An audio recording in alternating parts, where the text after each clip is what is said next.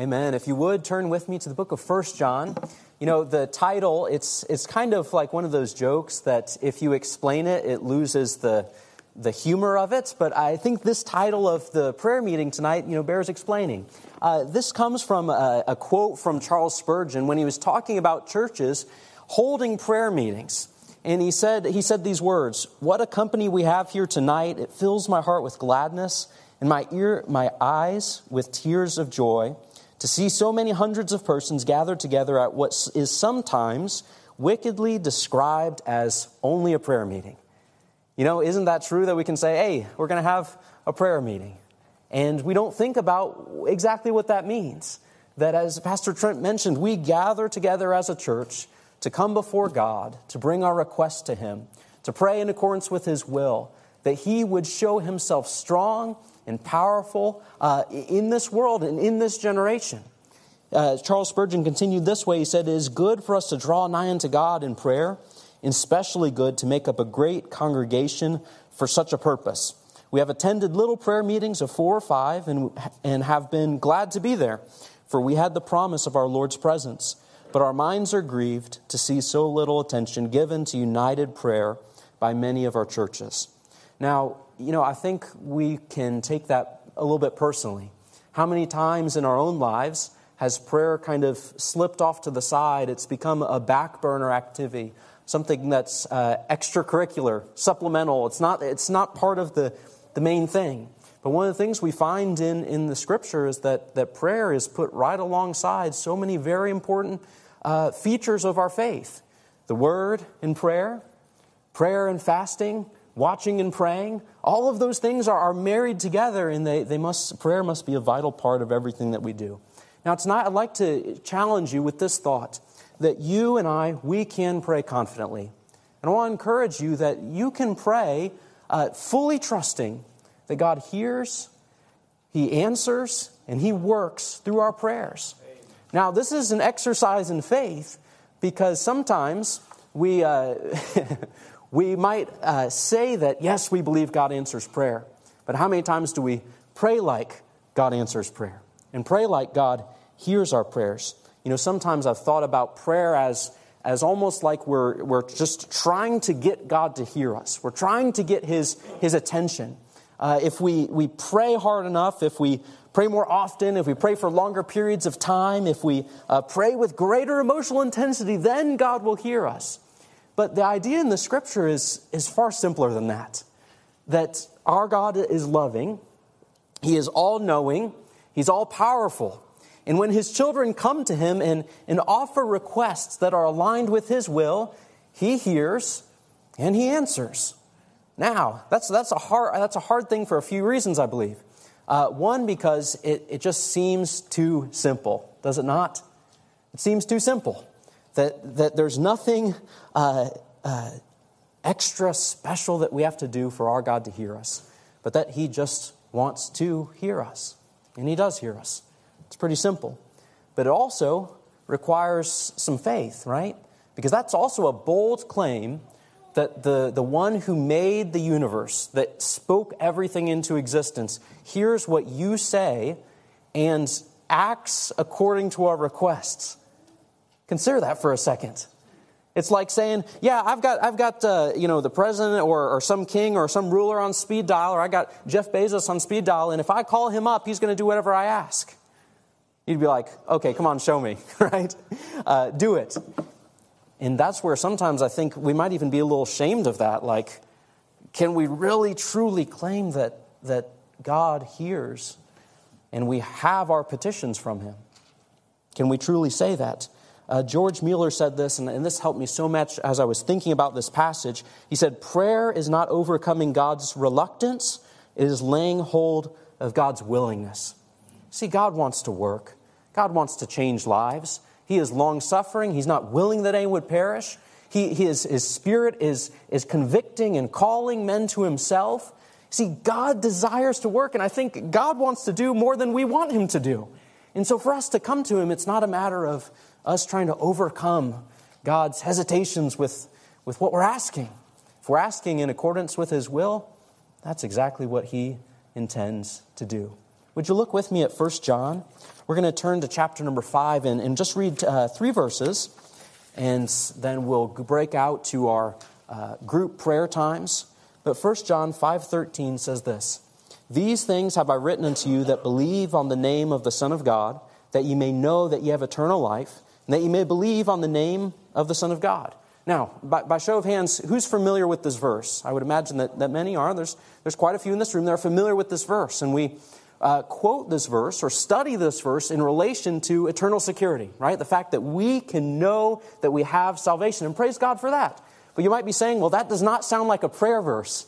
This is a prayer meeting, so why are we reading this salvation verse? Well, would you continue reading verse 14 with me? "And this is the confidence that we have in Him. If we ask anything according to His will, He heareth us. And if we know that He hear us, whatsoever we ask, we know that we have the petitions that we desired of Him." What was the word that was repeated time and time again across these 3 verses? No. No. Also here. Thank you. No, you're right. But no. Think about that. We know that we have eternal life. We know that He hears us. We know that we have our petitions. And the thing that kind of blew my mind this week was that if we believe that we can know that we have eternal life, should we also not know with the same level of certainty that He hears? And if He hears, then should we not also know with the same level of certainty that, what does it say? We have the petitions that we desired of Him? That blew my mind a little bit. We know. We know. And so I think the real question for us is, do you know? Do you believe that? Do you ask that way? Do you pray that way? Here's a couple things I think we should take away from this. Here's the first thing.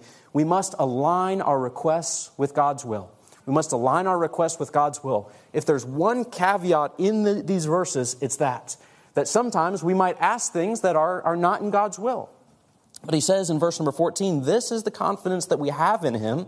You see, here's the if statement. "If we ask anything according to His will, He heareth us." He heareth us. And so what does that take? That takes a knowledge of His will, an understanding of the Word of God, an understanding of what God desires, what His will is, so that we could come not with selfish requests or with foolish requests, but that we could come with requests that are according to His will. And if we're coming with requests that are according to His will, He hears us. All right, that's the first thing. So we align our requests with God's will. He will hear you. And then the second thing is this. You have your request. You have your request because God has heard you. Would you read the next verse with me there? We're kind of working through these a number of times, but verse 15. "And if we know that He hear us, whatsoever we ask, we know that we have the petitions that we desired of Him." It really is kind of simple and a little bit stunning even. Here's kind of it's like a chain. I see it like this chain that kind of works together. Our confidence. If we ask according to His will, what does He do? He, say it with me, He hears. And if we know that He hears whatever we ask, then we know that we have our petitions. You see how that chain goes right through those verses. If He hears us, we have our petitions. So would you pray that way? Would you pray that way tonight? I think there's a good illustration of a man who, he wasn't exactly praying in the same terms we would think of, but he was requesting something from Jesus. Would you turn with me to Luke chapter number 7? And I want to read to you the story of the centurion and the centurion's servant. See, there's a man in Jesus' day that had a need. He had something that he desired, and he asked it of Jesus, not even in person. He had sent messengers to go ask something from Jesus, and the way that he asked was amazing. And I think it was very much in line with what 1 John says. Luke 7, verse 1. "Now, when he had ended all his sayings in the audience of the people, he entered into Capernaum. And a certain centurion's servant, who was dear unto him, was sick and ready to die. And when he heard of Jesus, he sent unto him the elders of the Jews, beseeching him that he would come and heal his servant." Did you see the request there? He says, "My servant, I love my servant. I don't want him to die, but he's very sick. And so, Jesus, would you come and heal my servant?" Now, there's something that's a little bit interesting here. I don't think this was exactly the request. it had gone through a messenger, as you're going to see in a second. I think they had kind of twisted it. Let's continue reading. And when they came to Jesus, they besought him instantly, saying that he was worthy for whom he should do this, for he loveth our nation, and he hath built us a synagogue. Did you notice who the messengers were? So you have the centurion. The centurion speaks to the elders of the Jews, and they're the ones who come to Jesus. And did you notice what they said? They said, hey, would you come and heal this man? And then they kind of add on his credits, if you will, or his, what do you call that? Like his credentials or resume. There you go. All those things. They add on and say, listen, this guy, he's a really good guy. He loves the Jewish nation. He even built us a synagogue. Jesus, you should definitely come to heal this man. But what's interesting is as Jesus gets a little bit closer, there's a second set of messengers. Look at this. And these are the ones that really impressed Jesus. Then Jesus went with them. And when he was now not far from the house, the centurion sent friends to him, saying unto him, Lord, trouble not thyself, for I am not worthy that thou shouldest enter under my roof. Did you notice the discrepancy there? The elders of the Jews said, this man is worthy. But when his friends come, I think they're really maybe delivering the true message where he's saying, I'm not worthy that you would come. Maybe he heard that Jesus was coming. You know how sometimes that happens? Somebody runs ahead and they're like, hey, Jesus is coming. He's coming to the house. And so he had to send another set of messengers to say, hold up a second. I'm not worthy that you would come to my house. And look at the rest of the message. Verse number 7. Wherefore, neither thought I myself worthy to come unto thee, but say in a word, and my servant shall be healed. There's the real request. There's what he was really asking of Jesus. Jesus, my servant is sick, and I'm just asking you to speak the word, and my servant will be healed.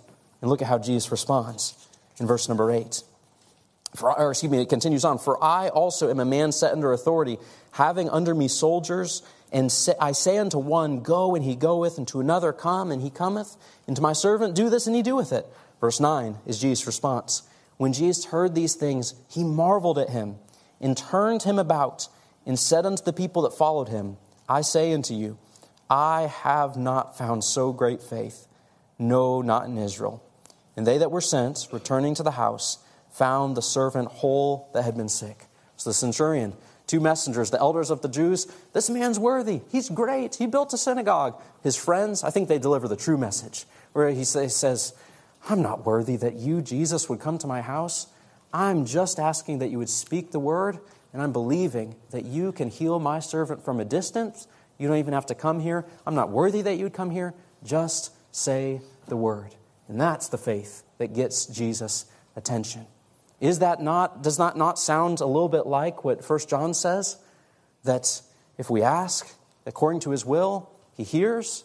And if he hears, we have the petitions. I think that centurion was saying, listen, I'm just asking you to say the word, and it will be done. He says, I'm a man under authority. I know how authority works, and I think he was recognizing Jesus' authority, that Jesus had authority to heal, to cast out devils. He had trusted in Jesus. And so tonight, as we come to a time of prayer, how are you going to ask? Are you going to ask trying to overcome God's reluctance? Like God doesn't really want to answer your prayers, and you have to show that you are worthy of God answering your prayers. Or are you going to come humbly, trusting his authority, that he is the one who is all-powerful, who does hear your prayers, and that when we simply ask, he hears, and when he hears, we have our petitions. We come with faith, we come with boldness, we pray with confidence. This is the confidence that we have. And so tonight, the challenge is, when we go into our groups, as we go to pray, just ask, trusting that he is God, he does hear, and he does answer. Would you bow with me? Father, we come to you this evening, and Lord, we ask you to help us. God, we are so fickle and feeble, and we try to make up all kinds of things when it's so simple. Lord, you've told us to ask, to seek, to knock, that the doors would be opened, and that the requests would be given, that we would have our petitions of you. And God, I pray if there's one tonight that perhaps they're looking at you as one with your arms crossed, trying to get us to prove ourselves. Lord, we have nothing to bring, but we just claim the cross of Jesus Christ and His shed blood. We come with the righteousness of Christ as your children, just asking you, our Father, to work according to your will. Lord, I pray that you give us the faith and the confidence and the boldness to come before your throne of grace and to seek mercy, to seek grace from you. Lord, we love you and we thank you for your goodness to us. Praise things in Christ's name. Amen.